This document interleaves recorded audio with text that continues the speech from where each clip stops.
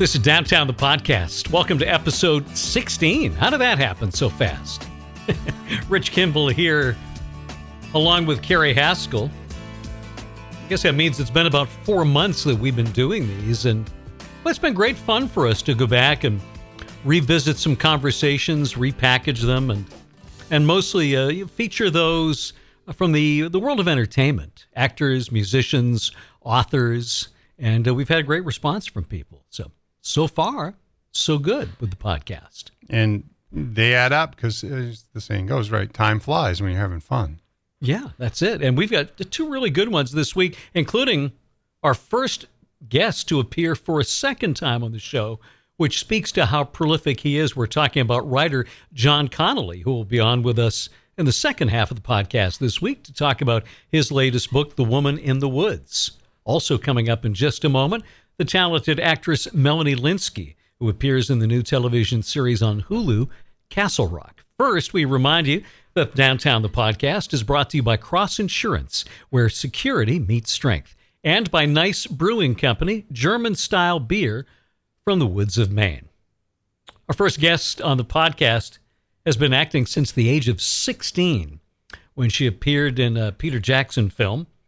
Since then, she's been acclaimed for a number of wide-ranging roles in both film and television. These days, starring in the Hulu adaptation of Stephen King works entitled Castle Rock, a really wonderful series. Also appeared on HBO's Togetherness with friend of Downtown, Mark Duplass. And we talked about what she's doing these days and some of her outstanding performances through the years. Here's actress Melanie Lynskey on Downtown. I don't know if you know this, but our radio station is owned by Stephen King. And last week, we hosted a premiere of the first 2 episodes of Castle Rock, and Stephen was there to introduce the evening. Oh, my gosh, that's amazing. That would have been so much fun. Well, let's talk about your character. Molly Strand in Castle Rock is so interesting, such a complex character. And it has to be fun for you as an actor, but also a great challenge. Yeah, I mean, that was the thing I was so excited about, was just how challenging I thought it was going to be. Initially I just read the pilot, and she's not in the pilot too much, so I had the next couple of episodes kind of explained to me, and then when I read them, it was beyond even what I had hoped for. It was so crazy and interesting. I felt very lucky. And I understand that you and everybody involved were pretty relieved and quite happy when you got the news that Stephen not only approved of the script, but was excited about it and liked what he had seen. Yeah, I was very relieved about that. I mean, it's interesting because the pressure was kind of off in terms of, the fact that we weren't making a straight adaptation, which is always a little bit scary. But then you do hope, it's so inspired by his work, and I knew how much it would mean to Sam and Dusty, the creators of our show, to have Stephen's blessing. So I felt very, very relieved when he was okay with what he had seen. He liked it. Wait, you've got some experience, too, with King's characters because you played Rachel in Rose Red. Yeah, I mean, that was, oh my gosh, so many years ago now. But what a fun experience, and that was something that he wrote directly for the screen, so I got to really perform his work. That's so funny that you just brought up Rose Red, because Emily Deschanel, who's one of my dear friends who I met on Rose Red, just texted me just this minute. Funny timing. Absolutely. The cast of Castle Rock is so amazing. Andre Holland is just delightful. Sissy Spacek, of course, Scott Glenn, and Bill Skarsgård, who was so good in it. Just a talented group to be with. Oh, my gosh. The core cast is just so brilliant and so talented. So you really knew, whenever I was going to work, I just knew no matter who my scene was with, it was going to be really fun and really challenging. And then not only that, but the actors that they brought in for supporting roles, like Alison Tolman, who plays my sister, and Noel Fisher, and the younger kids, Khalil Harris is so good, and it really was an amazing, amazing group of people. I understand, though, you shot for about 6 or 7 months in Massachusetts, and I hear it got a little cold toward the end of the shoot. Yeah. I'm from New Zealand, so I can handle a lot of rain because it never stops raining in New Zealand. But very freezing cold I've never dealt with before. And we had an hour drive to work every day. And so, you'd come out, you'd have to be at work at 5, so you'd have to leave at 4 a.m., and then you'd come out and have to completely, de-ice the car, which was a whole new experience for me. Whew, it was very challenging, and I just had to keep reminding myself, I'm so lucky to be here. I love this job. Now, there's so many moments that leave you hanging in Castle Rock. Can you give us... No, you can't give us any spoilers. You can't tell us anything about what's coming, can you? No. I'd get in so much trouble. Well, we don't want that to happen, but we also want to talk about some of your other work, and I'm so excited to talk with you about a television show that is one of my favorite of all time. Mark Duplass is a wonderful friend of the show. He comes on with us quite a lot. Togetherness, I think, it's one of those shows I feel like people will look back in a few years and say, how is it possible that lasted only 2 seasons? It was such a great show. That makes me want to cry. That's so sweet. It was such a special one for me. I mean, it was a real dream job, and the Duplass brothers are so brilliant. And to get to work on that kind of material and then have such creative freedom. I mean, that they liked us to improvise, so most of the show was improvised, and it was a real dream. A part of me still hopes they could somehow bring it back, the comeback came back 10 years later, so you never know. Well, and Michelle was such an honest, such a real character, and I have to tell you this, is I work with young actors, and I've used you as an example before of the ultimate actor because I never see you acting. You embody your characters so much. Oh, thank you. That's honestly the nicest thing I could hear about my work. Thank you for saying that. You've also worked with another friend of our show, Joe Swanberg, on Digging for Fire, which was a wonderful independent film. Yeah, that was a really fun one, and I did another movie with him called Happy Christmas, which was so much fun. I really like Joe. That's much more improvised than the Duplass brothers, but it's kind of in the same world. I love working that way. We're talking with Melanie Lynskey on Downtown. Let's talk about your long-running role in 2.5 Men. What was that experience like for you? It's funny because it was, I was just sort of recurring on the show, so I'd come and go, but it was 13 years of my life. But it's strange to have a place that you kind of drop in on every once in a while for such a long period of time. I think I still, somewhere in my mind, I feel like it's still going and I could be called in. It's hard to get used to the fact that it's not really on anymore because, sometimes I do one episode in the whole season. But it was a really, for me, I did the first episode that I ever did of it because I was curious about a sitcom. I was like, what's that experience like? And that aspect of it was really incredible because people became such fans of the show and then they'd get to come to a taping and the reactions you would get because people loved and knew the characters, it was there's kind of nothing like it. It was very intense and interesting. Yeah. I want to talk about a few different from anything else I've ever done. Oh, well, I'll bet. I want to talk about a few of your films as well. One of my favorites of the last decade or so is the wonderful Up in the Air. Is it true that you hid your New Zealand accent from Jason Reitman? Yeah, I guess the casting director said that he doesn't like to cast people who are not doing their own accent. And I find it very easy to do an American accent when I'm acting, but as myself, like a lot of actors will just have an American accent on all the time because it's easier than switching in and out, but I feel very inauthentic if I'm talking as myself.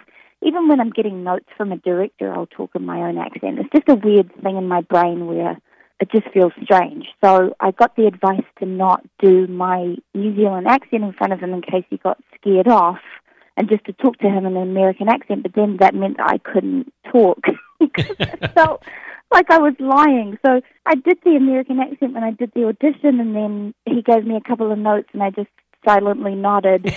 I don't know what he thought of me. It's been crazy. I don't know. He gave me the part. So. I loved your work as well, and a great little movie with Paul Giamatti called Win-Win. Oh, I'm so happy you saw that. Not a lot of people saw that, so that's really nice. Thanks. And another movie I want to mention, because you were just incredible, and it was such a powerful performance, and you had the responsibility of carrying the film. What was it like working on Hello, I Must Be Going? You really... This is the greatest interview ever. You're just naming all my favorites.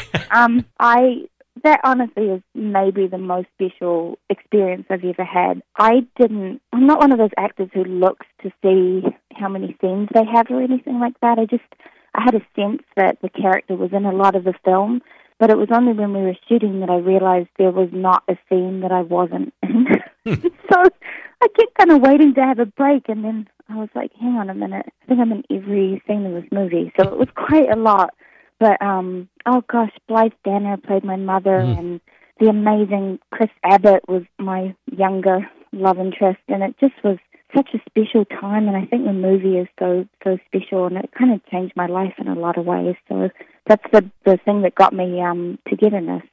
So Plus, or Hello, I Must Be Going, and yeah. What do you look for in scripts? Because your taste must be the same as mine, because I love so many of the choices you've made, and there's such wonderful films. What do you look for in a character or in a script?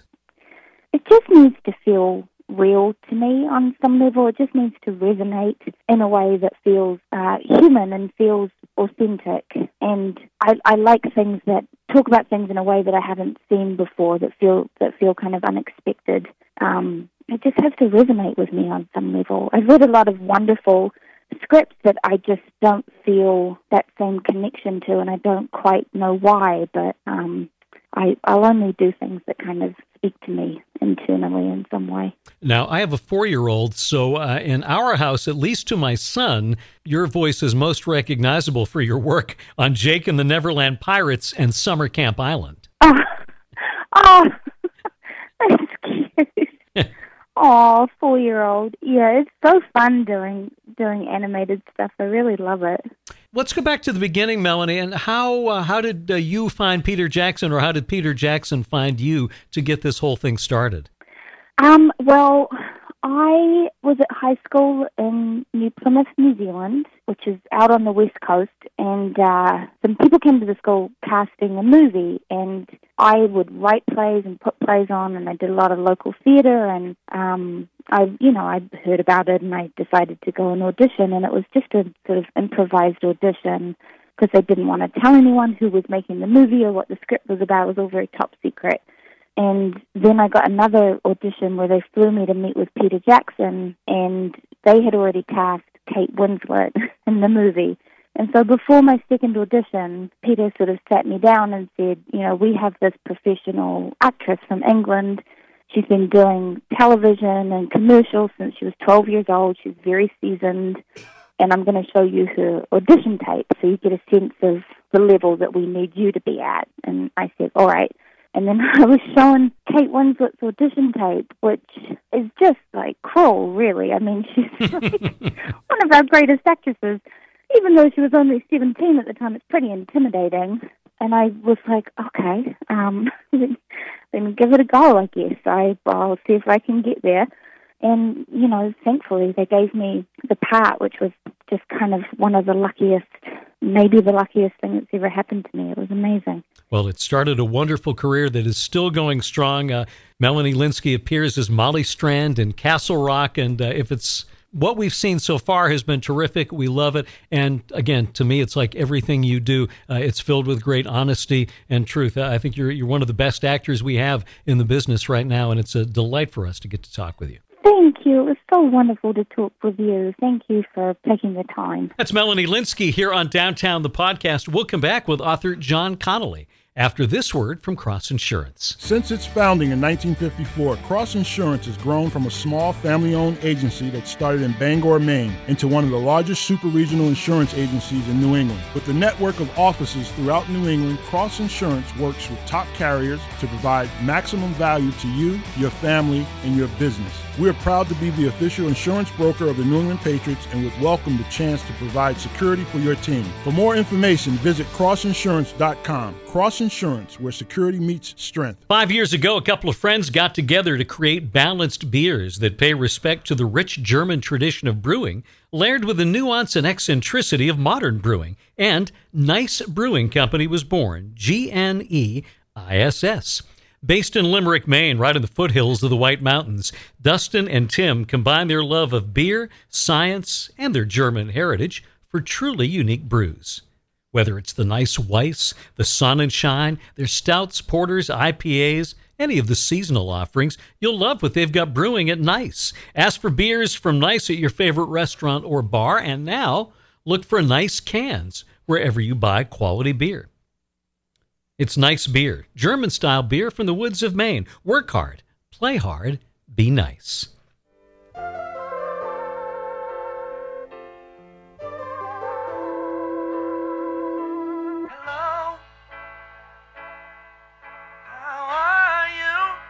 The telephone line plays a key role in the latest novel from Friend of Downtown, John Connolly. It's also the latest in the Charlie Parker series and takes place right here in Maine, including right up the road from our Bangor studios. The book is entitled The Woman in the Woods, and we had a chance to catch up with John Connolly from his home in Dublin. Why is it that you've chosen Maine for the setting of so many of these books? Well, I used to work in the state. I was briefly employed as the world's worst waiter by the Black Point Inn out in Scarborough. And when I came to begin writing the books, I wanted to give Parker an affection for a place that I had an affection for, because I'd grown to like Maine an awful lot. I'd come back repeatedly. And also, it wasn't really colonized by crime writers in the same way that somewhere like New York or Boston or New Orleans was colonized. It seemed like kind of virgin territory in a way. It was a place that I could use in a slightly different way, I thought. I had these fantastic, this gorgeous landscape, these wonderful changes of scenery, and in mystery fiction, landscape is very important. You know, we tend to associate detectives with places they move through. So, you know, we associate Raymond Chandler, Philip Marlowe with Los Angeles, or, you know, Spencer with Boston. And so if you can find a landscape that nobody else has taken and tried to make it your own and mythologize it, that's quite unusual. That's quite an opportunity to have. Well, and you've certainly done that in this new book with the area just to the north of us, up in Dover, where the body of a woman is found in the woods, but then things take a decidedly different turn and go in all kinds of different directions, from a detective story to a thriller and touches of the supernatural as well. Yeah, I've always liked mixing the genres in that way. You know, most writers write what they read, and I was brought up reading mystery fiction, but also I read ghost stories, and they're very much part of my upbringing. You know, I'm Irish, and I grew up in Dublin, and we were always very comfortable with mythology and Gothic stories. I didn't see anything wrong with mixing them. It wasn't really done very much in the genre when I started. But I was very comfortable with it. And so it adds a kind of slightly different element to it, I think. The idea that, you know, people aren't evil. People do things, bad deeds. They do things because they're selfish, or they're angry, or they're in love, or they're frightened, and they act out. And sometimes they'll do awful things. But most people aren't evil. Yeah, very, very, very occasionally we'll encounter a situation where we just think, my goodness, how can somebody do that? How can they seem to leave their humanity entirely behind? And I suppose the Parker books argued that on those occasions, maybe people draw from a deeper, older well. Maybe there's something kind of outside ourselves, and that's the force that we draw on. So I've always been interested in speculating on those kind of levels of evil, from the kind of borderline, general, selfish, angry stuff to something much, much odder and darker. Well, and in this book, and Object One in particular takes on a life of its own. And I don't want to give too much away in the story, but I wanted to join in burying that children's toy phone. Yeah, that's it. It's, you know, you're always looking for. It's not really terrifying when, you know, maybe it probably would be if some big creepy monster suddenly jumped out, you know, when you're walking through some fantasy land.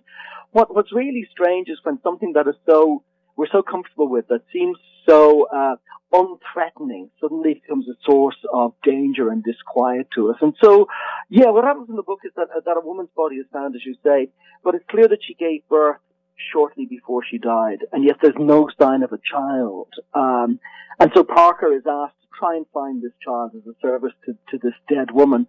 And in a house near the edge of the woods, a child's toy phone begins to ring, and when he picks it up, he hears a woman's voice on the end of the line, and the woman asks him, what did they name you? And it's clear that something has found a way to communicate with them. And I found a lovely quiet quote from J.M. Barrie, who was the creator of Peter Pan.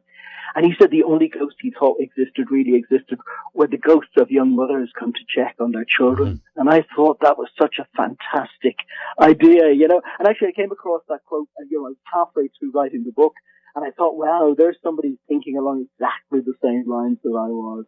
Well, it works very powerfully in the book. We're talking with John Connolly. His newest is The Woman in the Woods. And I finished the book last night in bed, and it was great. I loved it, even though, I don't know, it was about almost 500 pages, but it was such a quick read because I couldn't put it down. But we had kind of a windy, rainy night, and I had a window partially open, and it was rattling the curtains and the blinds. And at one point, I may have taken your name in vain. I was convinced I heard scratching on the windows, and I thought, it's Karis. Oh, no.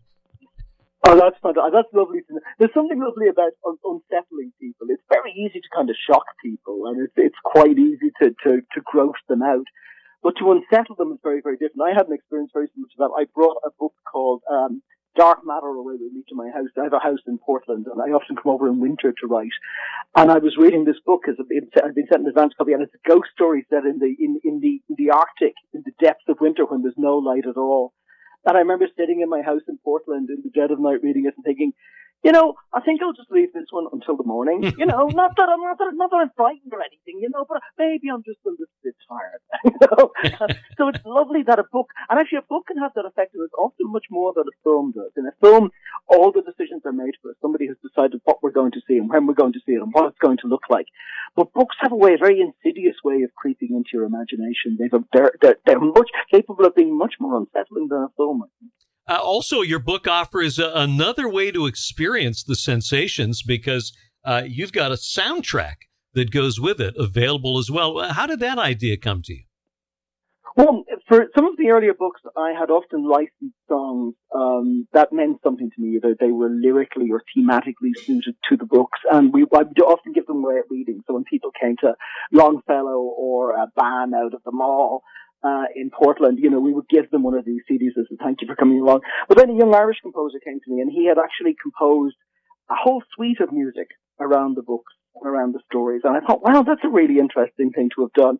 And so if you buy The Woman in the Woods, there's a page at the back that allows you to enter a website and download the soundtrack for free. It's a little extra thing to give to people.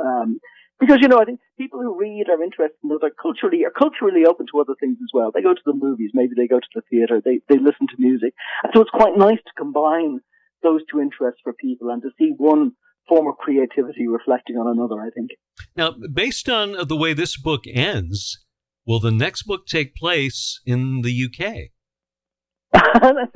That's a very astute question, and yeah, the next book ranges. I'll have been publishing for 20 years next year. This will be my 20th year in publishing, and I wanted to do something kind of special to wrap up a whole sequence of the Parker novels. And so it's a big long novel that ranges from the Mexican border to the Netherlands and finally to England. So it's quite a different book. Begins in Maine and finishes somewhere very different indeed. I'm in the middle of writing it at the moment, actually. It's sitting on my computer in front of me as I'm talking to you. Now, this is the 16th book in the Parker series. Has there been talk somewhere down the road of this ever becoming a television series? Yeah, it's funny you should ask. You know, 5 or 6 years ago or 10 years ago, someone would have said, well, is there any talk of ever becoming a film? And it's interesting to see how far we've come and how much we've changed, and that now television seems to be the medium for books and series because it allows so much scope. So yeah, it has been. It's under option, but you know, I haven't put a deposit on a yacht yet. I'm trying to believe it when I see it. You know, well, I get when you come along and play with the remote control. Okay, I like that a lot. Now, one of our guys here at the station who's a very big fan of your work wanted to know: did they ever let you tend bar at the Great Lost Bear?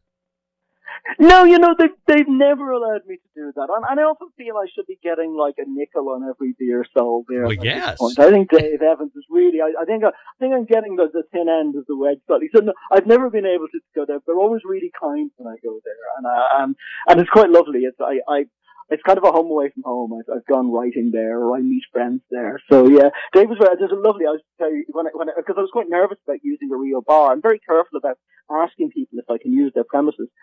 So I remember saying to Dave Evans, the owner of the Bear, would it be okay if I set a book or some of the stories in the bar? And he said, sure, that's fine. And I said, look, I won't kill anybody.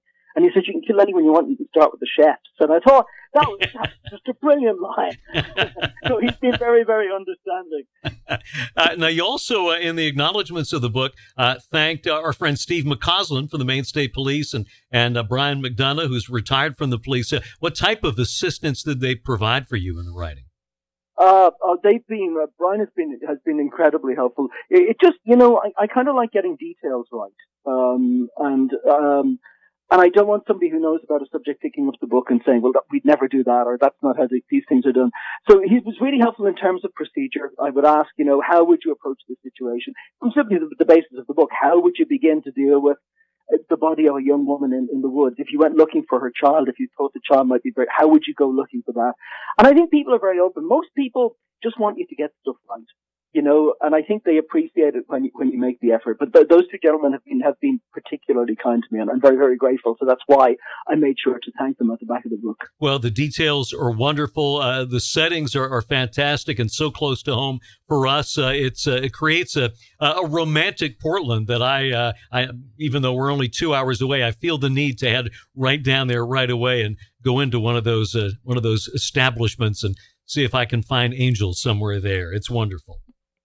Yeah, just tell Dave Evans we sent you, okay? Yeah, absolutely, we will do. And for the price of a beer, he will give you a beer. Well, that's a brilliant deal. We'll say, John sent us.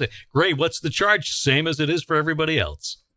Indeed it is. But it'll be poured with extra care and attention for you. Even better. Well, John, the book is an absolutely wonderful read. It's great to have you back on with us again. I'm still recommending He to anybody who listens because I thought that was such a wonderful book as well. Oh, thank you. That's really, really kind of you. Thank you so much. John Connolly talking about his newest novel, The Woman in the Woods. You're on Downtown, the podcast.